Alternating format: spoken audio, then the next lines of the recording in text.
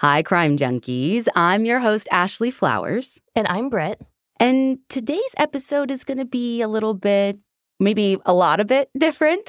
Yeah, that's a little bit of an understatement. Yeah, so most of you all know that last month I was on the road doing a live show tour. And it was actually for my other weekly show, The Deck. Mm-hmm. But I was talking about a case that me and one of our reporters have been on the ground investigating ourselves for a year. So we called the tour The Deck Investigates. And the response has been overwhelming. Yeah. So I saw the show in Indy and it was everything I expected because I know you, but I loved being in the room and feeling and seeing how surprised people were by the content. I mean, Ashley, the place was buzzing. It was amazing. Well, what I've been loving is after people leave the show, the responses, people are I cannot get this case out of my head. I can't stop thinking about it. Someone said, I knew I was going to get a good story, but that was 10 times more content than I expected. Totally. But the problem was that 10 times more content was just scraping the surface. I mean, it's not even half of the whole story. So I knew I couldn't just leave this story out on the road. Darlene, the case is about her, Darlene Hulse, she deserves to have the whole world hear her story. And she deserves to have the crime junkie community have her back and demand justice. Because, Britt, again, you were there. That is the thing about this case, right? Justice is so stinking close. And it's right there. All we need is your help to get it. So what I've decided to do is put everything from tour plus so much more into a 15-part limited series called The Deck Investigates. And what I'm going to do is I'm going to give you guys the first 3 episodes of Darlene's story right here, right now in the Crime Junkie feed. And when you're hooked, when, not if, there will be 12 more episodes waiting for you right away to binge. Or you can go listen to all of them in the Deck Investigates feed right now. So, without further ado.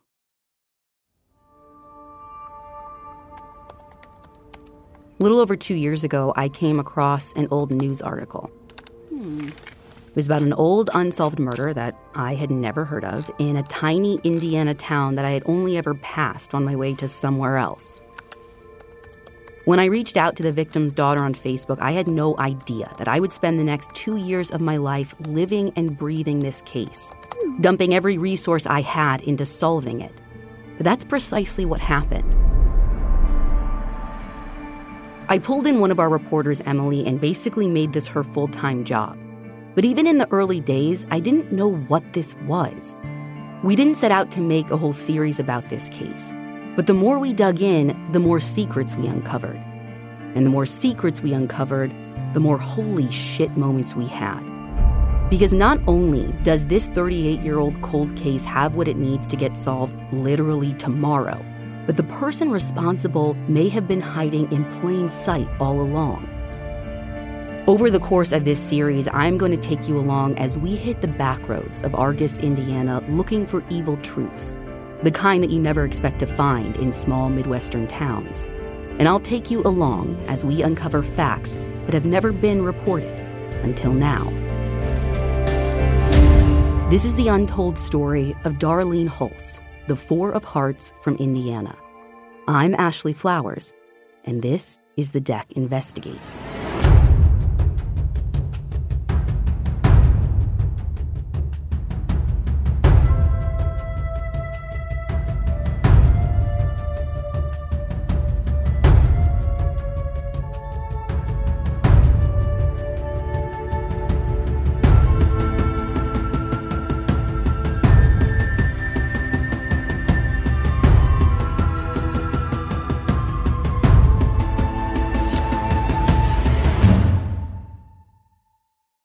This is episode 1, Take a Bath.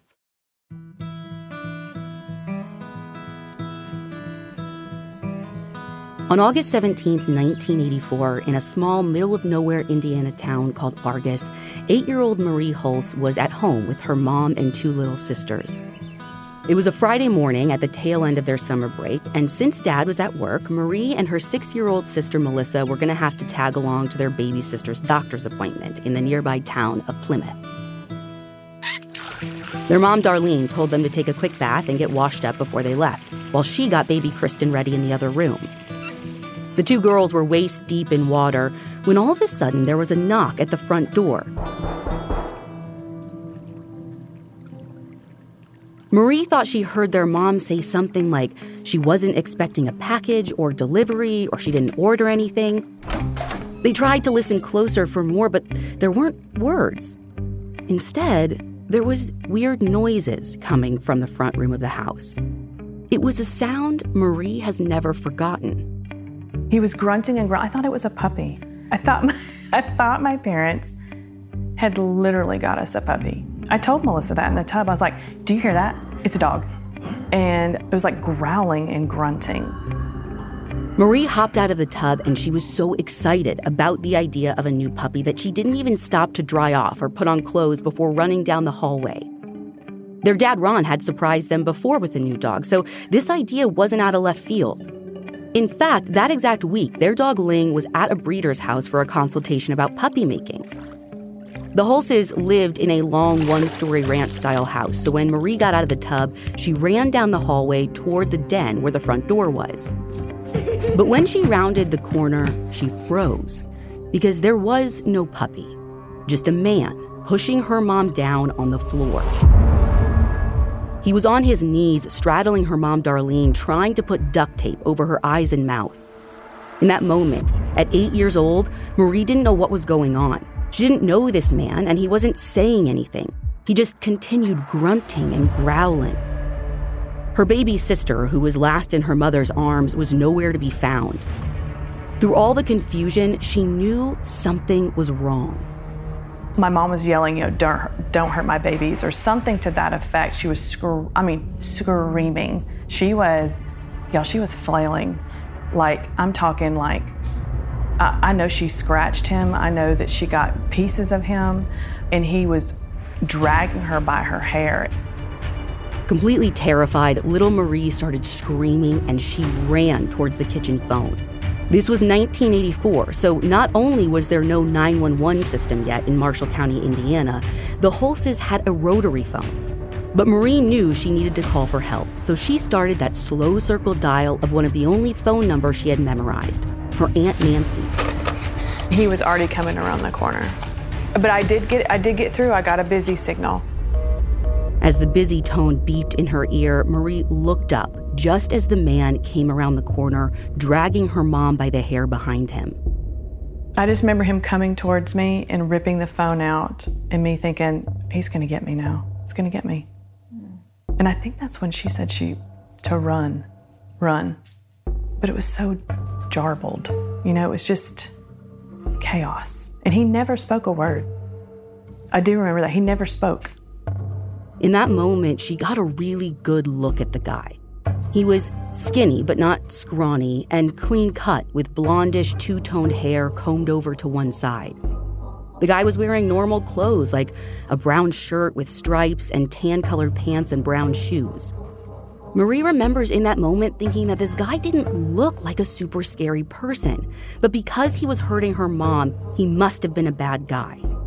Just when he tried to grab Marie, Darlene screamed for Marie to run.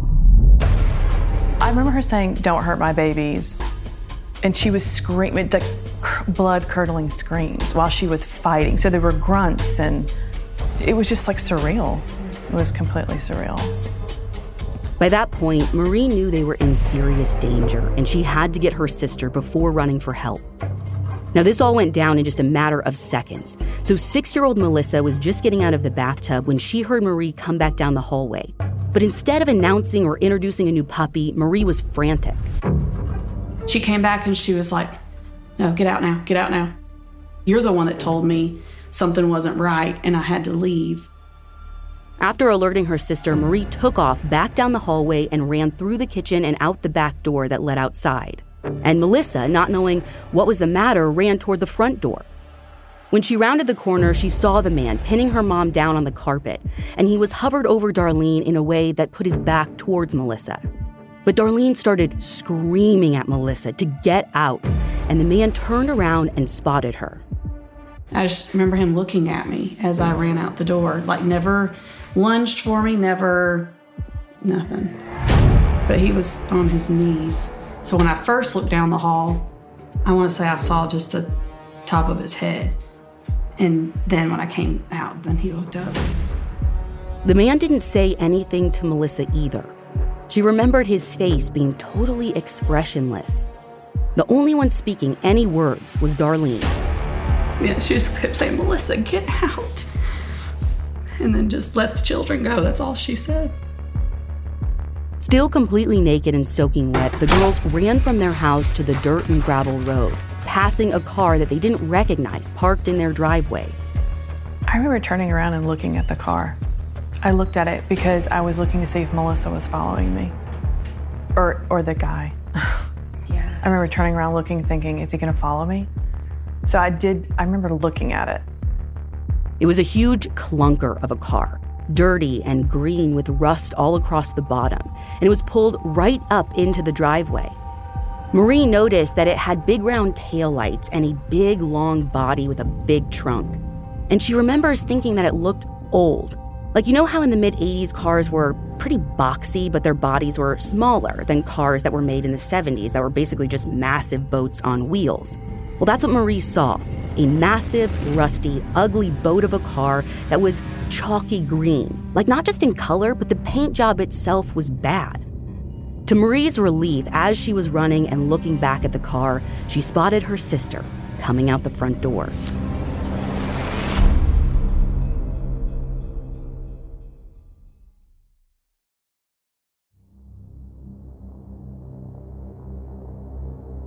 I do remember seeing Melissa run behind me. I saw her and I thought, I'm gonna get there faster. I've got to get there faster. And Melissa was screaming, crying, but I could see her. And see, we weren't allowed to cross the road.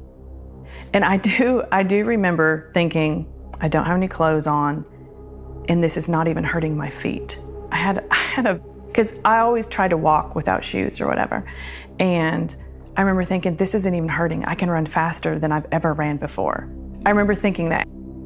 They had turned right out of the house, running down the road toward the next crossing, which was this busy highway. They were headed to their grandparents' house, who lived just on the other side. We're 8 and 6. I've gotten spanked before for going across the road.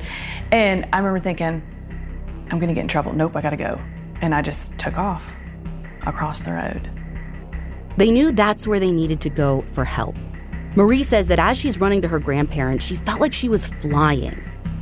We were fast as lightning, okay? When you know the distance between there does not take but just like 2-3 minutes if you're running fast. Marie got to her grandparents' house first, and relief flooded her when she spotted her grandma Doris. Grandma was in the window. You know, they have like those wind chimes because they didn't have air. And I remember the wind chimes, and she was standing at the sink, and I said, someone's hurting Mom, you need to call. And she's like, what? I was talking too fast. And she couldn't understand it. I was like, someone has Mom. And she just couldn't process what I was saying. I was like, call the police. She goes, I don't understand. I was like, call the police. Meanwhile, Melissa had almost caught up to Marie. But when she got to the edge of Highway 31, there was a car coming, so she had to stop and let them pass. And I wonder about this person a lot, if they're still out there. If they even knew what they saw that day. A 6-year-old girl, wet, naked, crying, barefoot, standing on a dirt road at the edge of a highway. Would things have been different if they would have stopped? Would we still be asking the questions that we are today? Unfortunately, unless they come forward, we may never know. That car went by, and Melissa darted across the highway to meet Marie and her grandma just as Doris was dialing the number for the Marshall County Police Department. Doris relayed to police what her granddaughters told her, and the police dispatched the closest unit to get to the Hulse home as soon as possible for an armed robbery in progress. Doris stayed on the phone with them while Marie and Melissa propped themselves in their grandparents' front window to watch for police to go save their mother.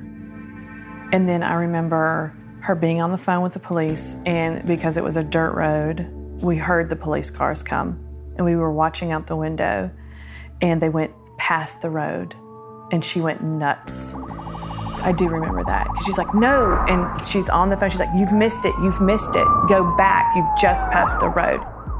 Then do you remember seeing them come, like circle back and go back down the correct road? I do, but then my grandmother pulled me away from the window. Do you think she was coming to the realization of what was happening, or how serious it was? She asked me where Kristen was, and I didn't know. And I got really scared that I was in trouble because I didn't know where you were. I just remember the primary concern is, where is Kristen? And then I think Melissa knew more about that because she was the last one to run out. Kristen, who is almost in her 40s today, doesn't remember anything about that day because she was still in diapers. But her sisters have struggled with the fact that they couldn't find her. I'll never forget one time Melissa said the one thing that she regrets was not getting me, not grabbing me when they were, were running out. With Darlene and baby Kristen at the house with a crazed man, Doris didn't know what to think. She knew something was wrong based on what her granddaughters were able to relay through sobs, but she couldn't have known the horror that awaited. Marie was hopeful that she had run so damn fast that her mom and baby sister would be okay. I mean, it happened so fast. And so all of a sudden, just a million people were at my grandparents' house. And cops were there. And I just remember them saying, the baby's been found, but the mom is not there. I'm going to take you into the crime scene and the search for Darlene in episode 2, A Stranger's Wrath. You can listen to that after the break.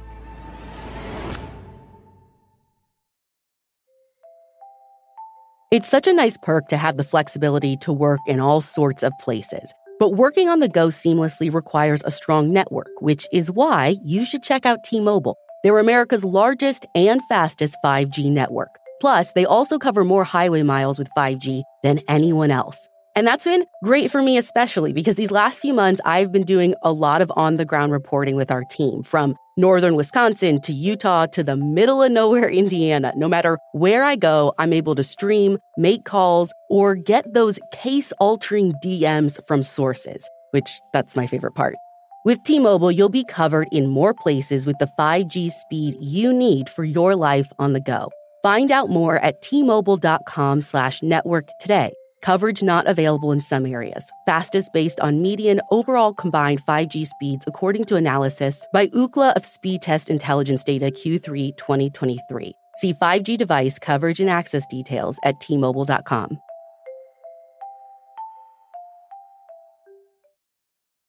Want the same expert advice you get from the pros in the store while shopping online at DiscountTire.com? Meet Treadwell, your personal online tire guide that matches you with the perfect tire for your vehicle. Get your best match in 1 minute or less with Treadwell by Discount Tire.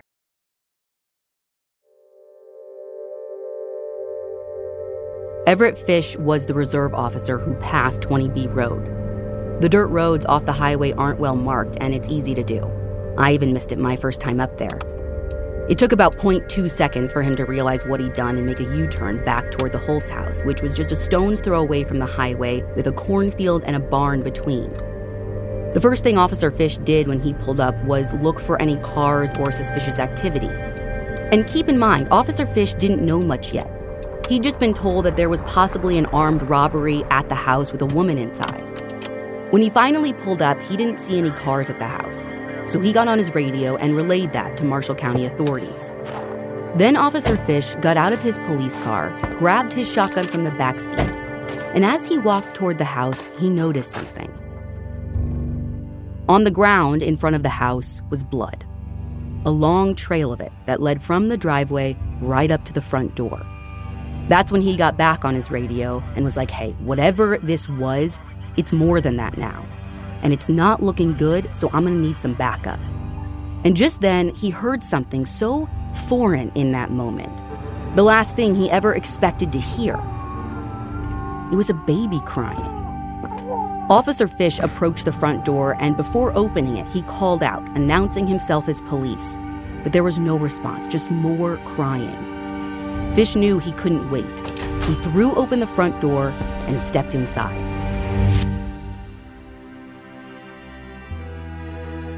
This is episode 2, A Stranger's Wrath.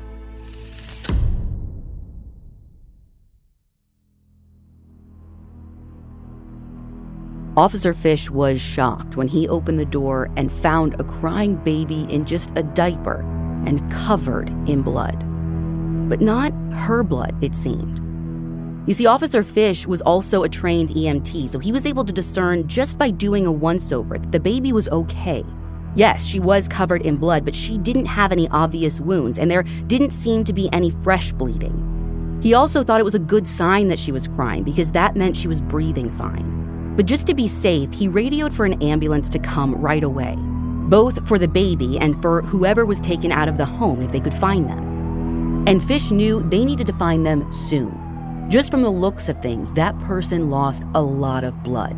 They had to be seriously hurt, if not already dead.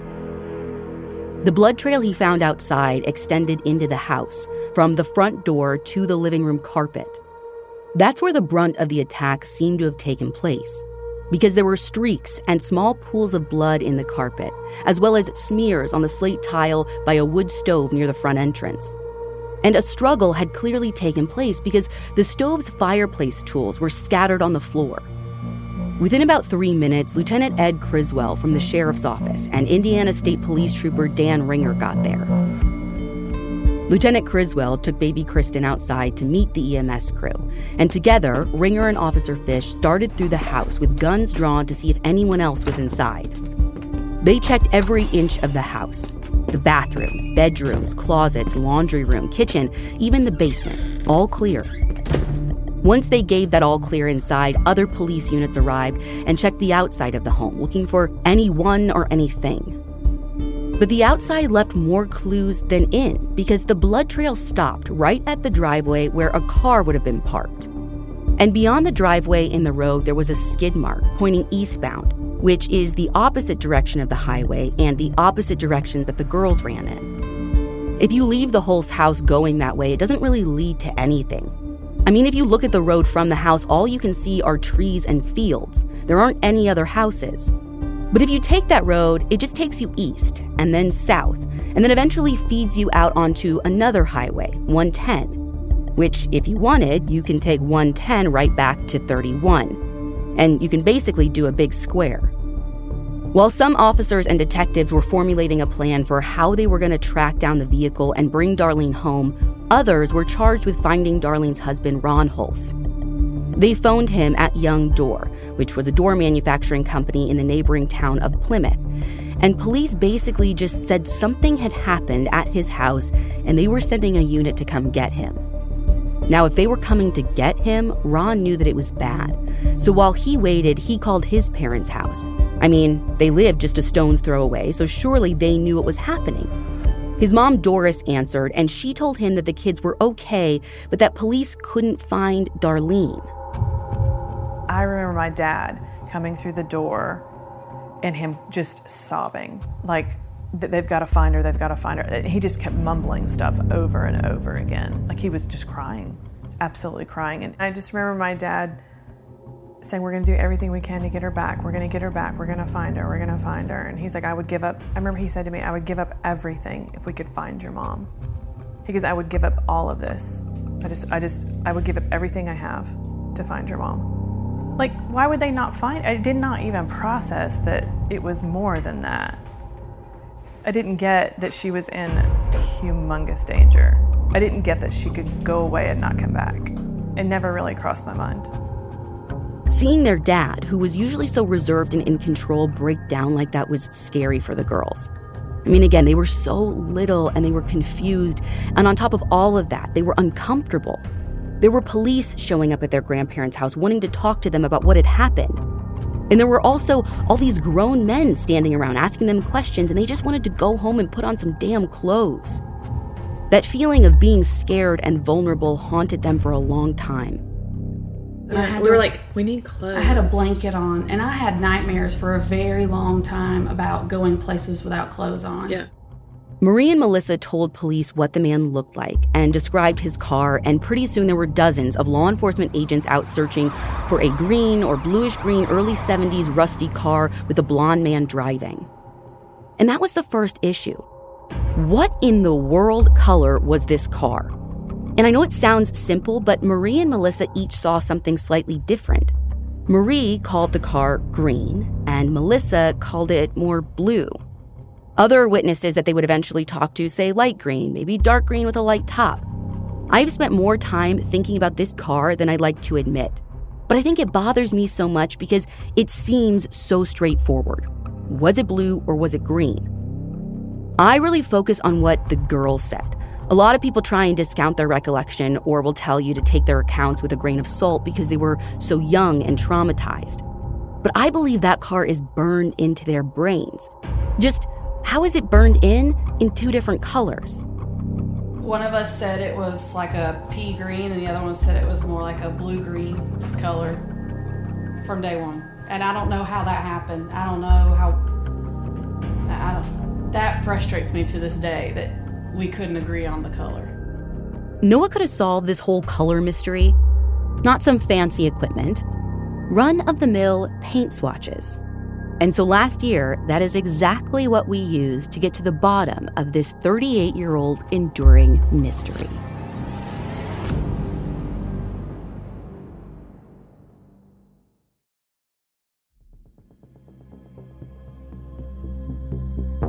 Last time Emily met with Marie, Melissa, and Kristen, they were talking about this, about how they both saw something different. Marie actually whipped out one of those paint swatch fan decks from her utility room, and they found the exact color that they both remember. Now, their memory hadn't changed. That was the color, and they both saw the same color. It's teal green. The problem is that Melissa sees that color as a shade of blue, and Marie sees that as a shade of green. We actually took a picture of the color that they agreed on, and you can see that on our website. But this provided a ton of clarity about the actual color of the suspect's car. Unfortunately, no one thought to do that in 1984. So in the bulletin that went out to the area, police called the car blue-green. That bulletin also included other details that the girls remembered about the rust and the old age of the car as well. By mid-morning, dozens of officers were looking for that car and that man. But more importantly, Darlene. At the same time they were searching, technicians were collecting evidence from the Hulse home. They recovered some bloody rocks near the front stoop. On the front porch, they found some hair, a piece of gray duct tape on the front step, a white sock, and just inside the door was a Nike tennis shoe and another piece of duct tape. In the dining room, they collected a smock that had seemingly been ripped off Darlene in the struggle. One of the buttons had flung over by the baby's crib that was set up in the front room. In the kitchen, investigators found the phone cord that had been pulled out of the wall receiver. They dusted for fingerprints on the phone receiver itself, but came up with nothing. The bedrooms were mostly undisturbed, except for one small blood spot on Darlene's bed, which was photographed and attributed to Kristen looking around the house for her mother when she was left alone. They moved on to the fireplace tools that were strewn about the front entrance of the house. And that's when they noticed something that they hadn't before. A part of the fireplace poker was missing. You know how wood fire stoves come with basically this carousel of tools? There's usually a shovel, a broom, tongs, poker, maybe a hook. Well, the rod part of the poker was gone. Their assumption was that the poker was potentially what Darlene had been hit with. Now, this was just a guess. The girls had run from the house before the man ever hit their mother, and she wasn't bleeding when they left. But if the officers were betting men, they would have put money on it. This meant that the killer hadn't come with a weapon. This was a crime of opportunity, or even if something was planned, what was planned wasn't murder. Things had clearly gotten out of control. Darlene surprised her attacker with more than he was bargaining for when he barged in. And she must have made him angry. Because what he was able to do to her in the few minutes between the girls running from the home and the attacker fleeing with Darlene spoke volumes. And they had to find her now. But in a town of 1,500 people, the places an assailant could have taken Darlene were limited. Police went scouring nearby fields and checking under bridges, while other officers went knocking on doors. The early canvass efforts were tricky because, as I said, the Hulses didn't have any super close neighbors, so state and county law enforcement had to widen their radius to within a few miles of the Hulse home, and they worked to talk to anyone within that bubble. Most people hadn't seen or heard anything unusual that morning. A few people mentioned a book salesman who had been frequenting the area. Sometimes they added a detail about a green car, but that was the only stranger they encountered in recent weeks. Police also asked Ron to come to the house to look around and see if anything of value was missing. They wanted to know what exactly they were dealing with, because there's a difference between a robbery gone wrong and a crazed abductor on the loose snatching housewives. I'm sure it was awful for Ron to see his home with blood all over the carpet. But he said that the only thing missing was the fireplace poker, and of course, his wife. Everything else was still there, even the cash that had been left sitting out on the piano. While he was there, Ron was able to grab some overnight clothes for his daughter, since they'd all probably have to stay with his parents for a while. And speaking of his parents, back at their house, police interviewed his dad, Harvey Hulse, who said that this whole thing was even more shocking to him because he had just seen Darlene and the girls that very morning at like 8:45 when he biked over to drop off some mushy bananas for baby Kristen. This actually helped police with their timeline, because that meant that the man showed up and likely attacked Darlene sometime between 9 when Harvey left and 9:30 when the girls showed up at their grandparents' house. Harvey said that he hadn't noticed anything unusual and that things seemed totally normal when he was there. He said he biked home, got in his car, and went to work after that. Evening was rolling in, and the searches for Darlene hadn't turned up anything. Not her, not the suspect. But at around 6, Indiana State Police announced that they had stopped a blonde man driving a green Pontiac Grand Prix. Officers went and actually got Ron, Marie, and Melissa and immediately took them to the ISP post in Peru, Indiana to get a look at this guy and his car. But the girls said nope. That wasn't the green clunker they saw outside their house, and the guy wasn't the one that they saw knelt over their mother growling.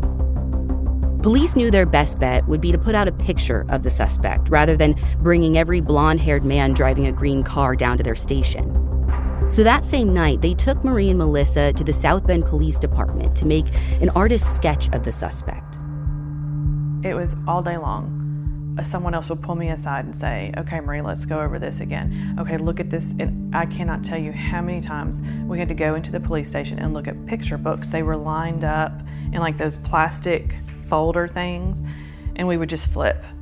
And then Dad's like, okay, we're gonna go do something fun. And I was like, what? And he's like, we're gonna go to a person who sketches people, an artist. And I was like, that's not fun. It was a woman who drew like amazing stuff. And she's like, okay, so when you look at these eyes, what were the shape of his eyes? And I remember like lines of eyes, lines of noses, lines of mouths. I remember his eyes, but beyond that and the color of his hair and stuff, I couldn't really. And then when she got done, the picture did look similar. So I was like, oh, that was neat that you were able to do that. Yeah, but it was constant. It was all the time. And they would bribe me with Cokes, which I never drank Cokes. And so I remember I didn't want any more Cokes. But you just remember weird stuff like that. And I was freezing, it's so cold in all of those places. That was my memory of it. We have that original sketch, and you can see it on our website, thedeckpodcast.com. What they really focused in on for the sketch were the light eyes. Also the fact that Marie and Melissa both remembered him having a distinct thin and long nose, a narrow face, and light combed-over hair, which the girls described as streaky. And the way it got reported back in the day was that he had black streaks in his hair. This is something that I also became obsessed over because it seemed so distinct. But when we talked to them today, they said no, it was more like it was two-toned, like someone who'd been out in the sun and it looked highlighted. The other thing that they were both adamant about is that he was clean-shaven with no facial hair whatsoever. By the time Ron and the girls got back to his parents' house, it was dark out, and the searches for Darlene were wrapping up for the night. All the law enforcement agencies from state, county, and local met at the Argus Police Department to make a plan for the next morning. Even 2 FBI agents from the South Bend field office came down to help with the kidnapping aspect of the investigation. It's hard to imagine what that first night was like for Darlene's family. Ron must have felt totally helpless and just distraught from the thought of his wife being either held hostage by some crazy guy or alone and injured somewhere, or even worse. And thoughts about the scary man kept running through Marie and Melissa's minds. They had just witnessed such a horrific, life-altering tragedy in the safety of their own home, watching a stranger hurt their loving mom and protect her. Their sense of safety had been shattered. And as they tried to go to bed that night, praying that their mother would be there when they woke up, one terrifying thought kept them awake. What if the man came back for them? Well, Dad did the best he could to make it okay. He just kept saying things like, we're going to have new carpet, you're going to love it, I picked out new carpet. And he would assure us that, just like lightning's not going to strike the same place twice, that he's like, now this is not ever going to happen to you again. This will never happen to you again. Like, you don't have to worry about that anymore. It's like, this doesn't usually happen to anybody. The chances of it happening again, it's not going to, and so we just kind of held on to that he's not going to come back. That would be stupid. Ron was right. He didn't come back, but neither would their mother. As they laid tucked into bed that night, unbeknownst to them, Darlene was lying just 6 miles away. That's next on episode 3, The Wooded Path. You can listen to that after the break. Imagine you just got home from work, dinner is ready, wine is chilled, and your man has offered you 15 minutes of heaven in the form of a foot massage. And then he says, your spray tanning session is now complete. What just happened? You found your escape at Palm Beach Tan. Break from the chaos at a Palm Beach Tan near you and leave rejuvenated. Take time for yourself at Palm Beach Tan and take that feeling with you wherever you go. Get up to $25 off your first month, featuring Australian Gold. Perfect Man not included.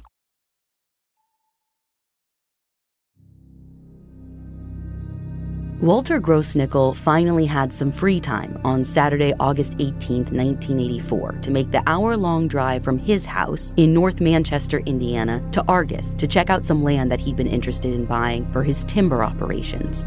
This was actually the second time he had driven there to have a look, but he wanted to double-check the trees on the plot before he moved forward with actually buying it. Since Walter wasn't from Argus, he didn't realize that there was a massive manhunt going on near his destination. Nor was he aware that a mother of 3 had been abducted the day before, just a few miles away, and was still missing. You could call it happenstance or fate. The Marshall County prosecutor calls it divine intervention. But many believe Darlene would have never been found had it not been for Walter's timber search in the woods that day, or his subsequent call to police. This is episode 3, The Wooded Path.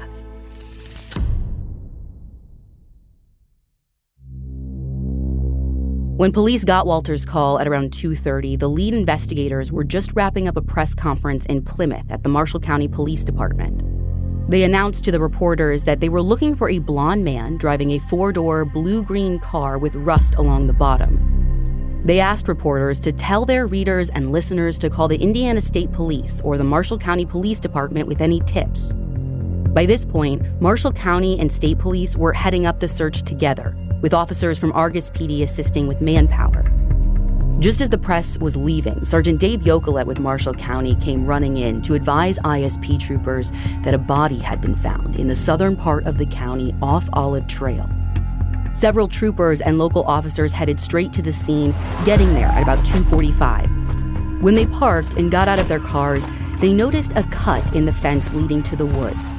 It's how Walter had actually gotten into the woods to begin with. What you're about to hear is a reenactment of Sergeant Yokelet's interview with Walter at the scene. Gail, can you inform me, just explain to me what you found here today? I've been in the process of bargaining with Thompson Realty in Plymouth on this acres, timber and all. I'm a timberman from North Manchester, and I came here to check the woods again to go over it. And I stopped up at these people's house from Chicago and talked to them for about an hour and backed up along the road hunting for a place in the fence where I could get across. And I came up on this place where the fence was partially cut, so I climbed over and I just walked in a few feet, parted the brush, and just happened to look up and I seen this form laying there. And I just turned and I run to the road. At that time, a farmer was coming down, probably a couple hundred feet away with his tractor, and I flagged him down. So we went to the neighbors and called the police. Okay, Gail. You was just checking the property just to buy lumber out of it. To buy the whole thing, 20 acres. Oh, okay. Had you been down here before checking on it? Yeah, my wife was here last week one night. So you was just driving down here just trying to find a place to park, to cross, and go look. Yeah, there's a place way at the north end. I wanted to go back there in the swamp to see if there might be any springs. So I had the idea of maybe putting a pond in there if I buy it. There's a swamp area, back here, is it? Yeah, uh-huh.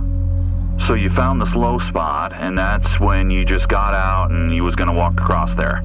Yes, it's back towards the back there. Okay. Back toward the south end of the woods.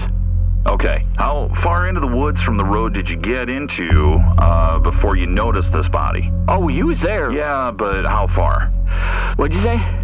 Take me out of them branches down so I could see. Let's put it this way. How close to the body did you get? I don't know, 20 feet maybe? I just happened to look up and seen a form laying out there, and I just turned and run back. You knew what it was right away? Well, I knew. I didn't know. You knew it was a body? Yeah, I knew it was a body. Okay. But I didn't know what.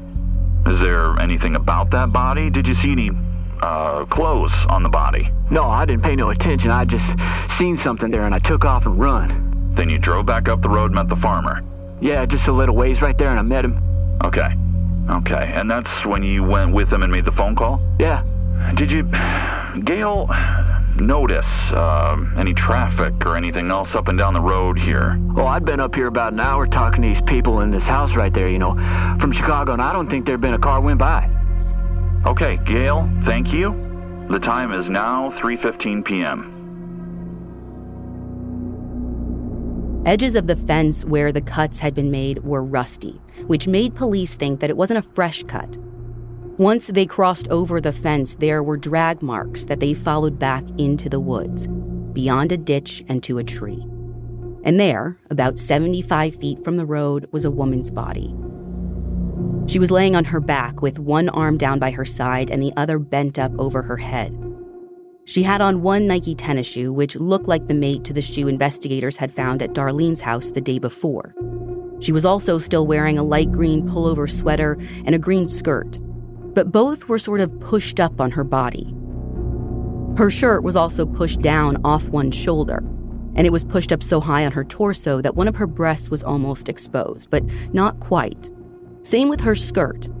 It was one of those skirts that if she was standing, it would have been down almost to her knees, but when she was found, it was pushed way up on her thighs, but not quite exposing her underwear. Her dark brown hair was matted with blood, and there were obvious open wounds on her head and face, and additional cuts and bruises on her neck, arms, fingers, and legs. When officers knelt down beside her to get a good look at her face, she stared back at them, eyes wide open. Even through the maggots, there was absolutely no doubt that it was Darlene.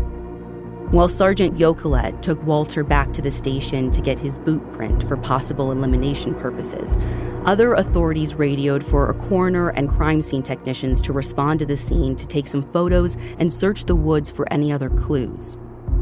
It was notable to them that whoever killed Darlene didn't attempt to cover her body with brush or leaves or anything. This scene was in pretty dense woods, so if the person had wanted to conceal her body, they could have done it pretty easily. I mean, there were leaves all over the ground. But her killer did position her body behind a tree. So while she wasn't too far from Olive Trail, if you were standing on the road looking in, you wouldn't have been able to see her. Gary Dunlap, a deputy coroner for Marshall County, arrived and was briefed before he took photos of her body and the woods, and then he worked with ISP's crime scene techs to process the scene. They searched and searched for the missing fireplace poker rod, hoping to find it near Darlene's body, but no such luck. In fact, they didn't find any other evidence in the woods. As they prepared to take Darlene's body to the morgue in Plymouth, other officers were sent to break the horrible news to Ron and his family, who were still at the grandparents' house, hoping and praying and believing that Darlene would be found safe. And 8-year-old Marie really did believe that her mom would come back, mostly because she had seen the man who attacked her mom. And she was like, well, he was a stranger, and why would a stranger want to hurt my mom? It's that kind of kid logic that I sometimes wish adults could apply to situations more often. But in her mind, it made no sense that this perfect stranger would have any reason to take her mom away. So when the cops came to tell the Hulse family that Darlene had been found dead, it was hard for the girls to even understand. I'm sure it was so confusing and scary. Do you remember anyone having those conversations with you? The only person that did was my maternal grandmother, called her Grandma Jolly. And she was the one who got it and made me understand that she may not be coming back because that was her daughter. And she just would cry a lot. And she's like, I remember her saying, I'm going to get you some counseling. I'm going to get you some counseling. And I thought, why would I go to counseling? I don't even know what you're talking about. But everyone else was very hesitant to say. There were no words, really, just hugging. I don't remember someone really sitting me down and saying, okay, this is what we're going to do now. They were just hugging and crying, a lot of crying. That's all I remember. When Marie finally did understand the gravity of the situation, that her mom wouldn't be coming home, the overwhelming feeling she had, even at 8, was guilt. I felt so bad because I kept on replaying it over in my mind and thinking what I could have done differently. And I knew my dad had a gun in the back of his closet. And I just kept thinking to myself, I should have run the other way. I felt so guilty that I didn't do something to stop him. In my 8-year-old, now I'm realizing I could not have done that. But in my 8-year-old self, I thought I should have just gone and got that gun. But I was thinking, I was panicking. I don't even like thinking about what might have happened had the girls stayed and tried to defend their mom. As a mother myself now, I believe the 1 ounce of peace that Darlene got in her death was that she protected her children. All she cared about in that moment was her girls. It was the only thing she said, don't hurt my babies. She told her girls to run. She kept them safe. Marie and Melissa gave their mother a gift by listening to her one final time. As the Hulses came to terms with Darlene's death, family members rallied around Ron to help care for the girls. And Marie and Melissa teamed up to help take care of their baby sister. A welcome distraction, maybe. But they were also just so relieved that she was okay. Kristen, I don't remember Kristen wanting anybody else but Melissa and I. She was just with us all the time after that. We fed her, we bathed her, we changed her, we did everything for her. Family members also stepped in to help Ron make funeral arrangements for Darlene. And all of this was happening as police prepared for a massive manhunt, and they shifted to a homicide investigation.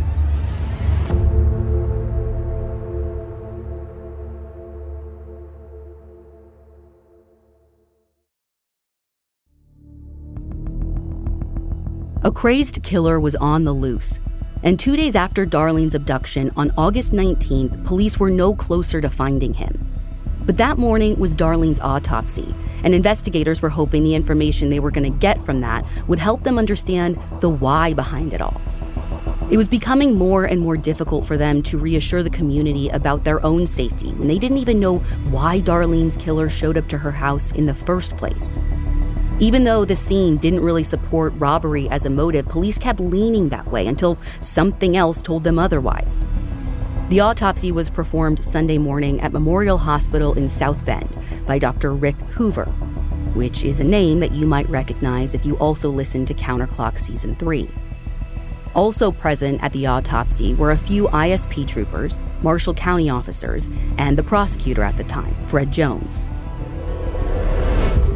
One of the first things Dr. Hoover noted in the autopsy report was Darlene's clothing and the areas where blood was concentrated on her skirt, shirt, and underwear. A few small hairs and fibers were found on her clothes, so they bagged those along with her clothes, and fingernail clippings, all as evidence. Even though she was only missing and likely in the woods for about 30 hours, rigor mortis had started to set in, and lividity showed that she had likely been lying on her back in the woods since the time she died. Darlene's left hand was injured, which looked like defensive wounds. and there were 7 lacerations on her head that Dr. Hoover said were caused by a, quote, long, narrow type of instrument, aka the fireplace poker. Dr. Hoover noted in his report that Darlene's skull wasn't fractured and her brain didn't show any evidence of additional trauma or hemorrhage. He also noted some injuries to her legs, arms, and neck, but some of those injuries Dr. Hoover thought Darlene probably received after she was already dead. Hoover concluded that her cause of death was blunt force trauma to the head, and he determined that her manner of death was homicide. Dr. Hoover's findings also stated that Darlene was not sexually assaulted, which is surprising considering everything we know so far, right? Considering her skirt and shirt were pushed way up when she was found. Considering that nothing was taken from the home, and this man seemingly came with duct tape for her. Hoover's reports say they did a sexual assault kit, but there isn't any information in the report about what type of testing they did. What we've come to learn is that in 1984, it could have been one of several different tests, some of which were super detailed and others were kind of superficial. But Dr. Hoover seemed certain that she wasn't sexually assaulted. He also said that Darlene likely died sometime between 8:30 a.m. and noon on Friday, August 17th. But we know that it was probably after 9 since Ron's dad had been there dropping off bananas just before 9. As these findings made their way back to the Argus community, the story of Darlene's murder was all over the news, from the small local newspapers to radio broadcasts and even the TV stations in South Bend, which meant that calls were pouring in. Most of them were various sightings of green four-door cars, which sort of became a wild goose chase for police. But there was one very interesting tip that seemed super relevant. An Argus man named Alex Long called police and said that he had seen the news about Darlene Hulse, and in hindsight, he realized that he had been driving by her home right around 9:30 a.m. on the day that she was abducted. Alex lived one road over from the Hulses, and he was headed to Plymouth that morning when he passed their home. He said that he saw a 4-door, blue-green, early 70s Bonneville-type car with round headlights parked outside their house. But not in the driveway where Marie and Melissa would see it just moments later when they would eventually go running from the home. He said that the car was parked out front, like on the road. He said what he noticed about the car was that it was in bad shape with rust on it. And he saw a man sitting in the driver's seat who had a big, pointy nose, blonde, slick-back hair, and he was wearing a collared shirt. He said the man looked to be in his 20s. Now, the other interesting thing that Alex noted was that the car seemed to have had a homemade paint job, which is very consistent with the chalky, bad paint job that Marie described. This was the same car. This guy had been parked out front. Was he watching her through the open curtains in the window? Was he working up the courage to do whatever it was he had planned? Police still didn't know. Investigators met that night to debrief on everything that they learned from the autopsy and the other details that Alex had provided about their suspect and his car. But at around 10:30 p.m., just as the police were wrapping up a game plan to ramp up their manhunt the following day, another call came in. The call was from a man who said that his friend might have had something to do with Darlene's murder. That's next in episode 4, They Left Town. You can listen to that right now.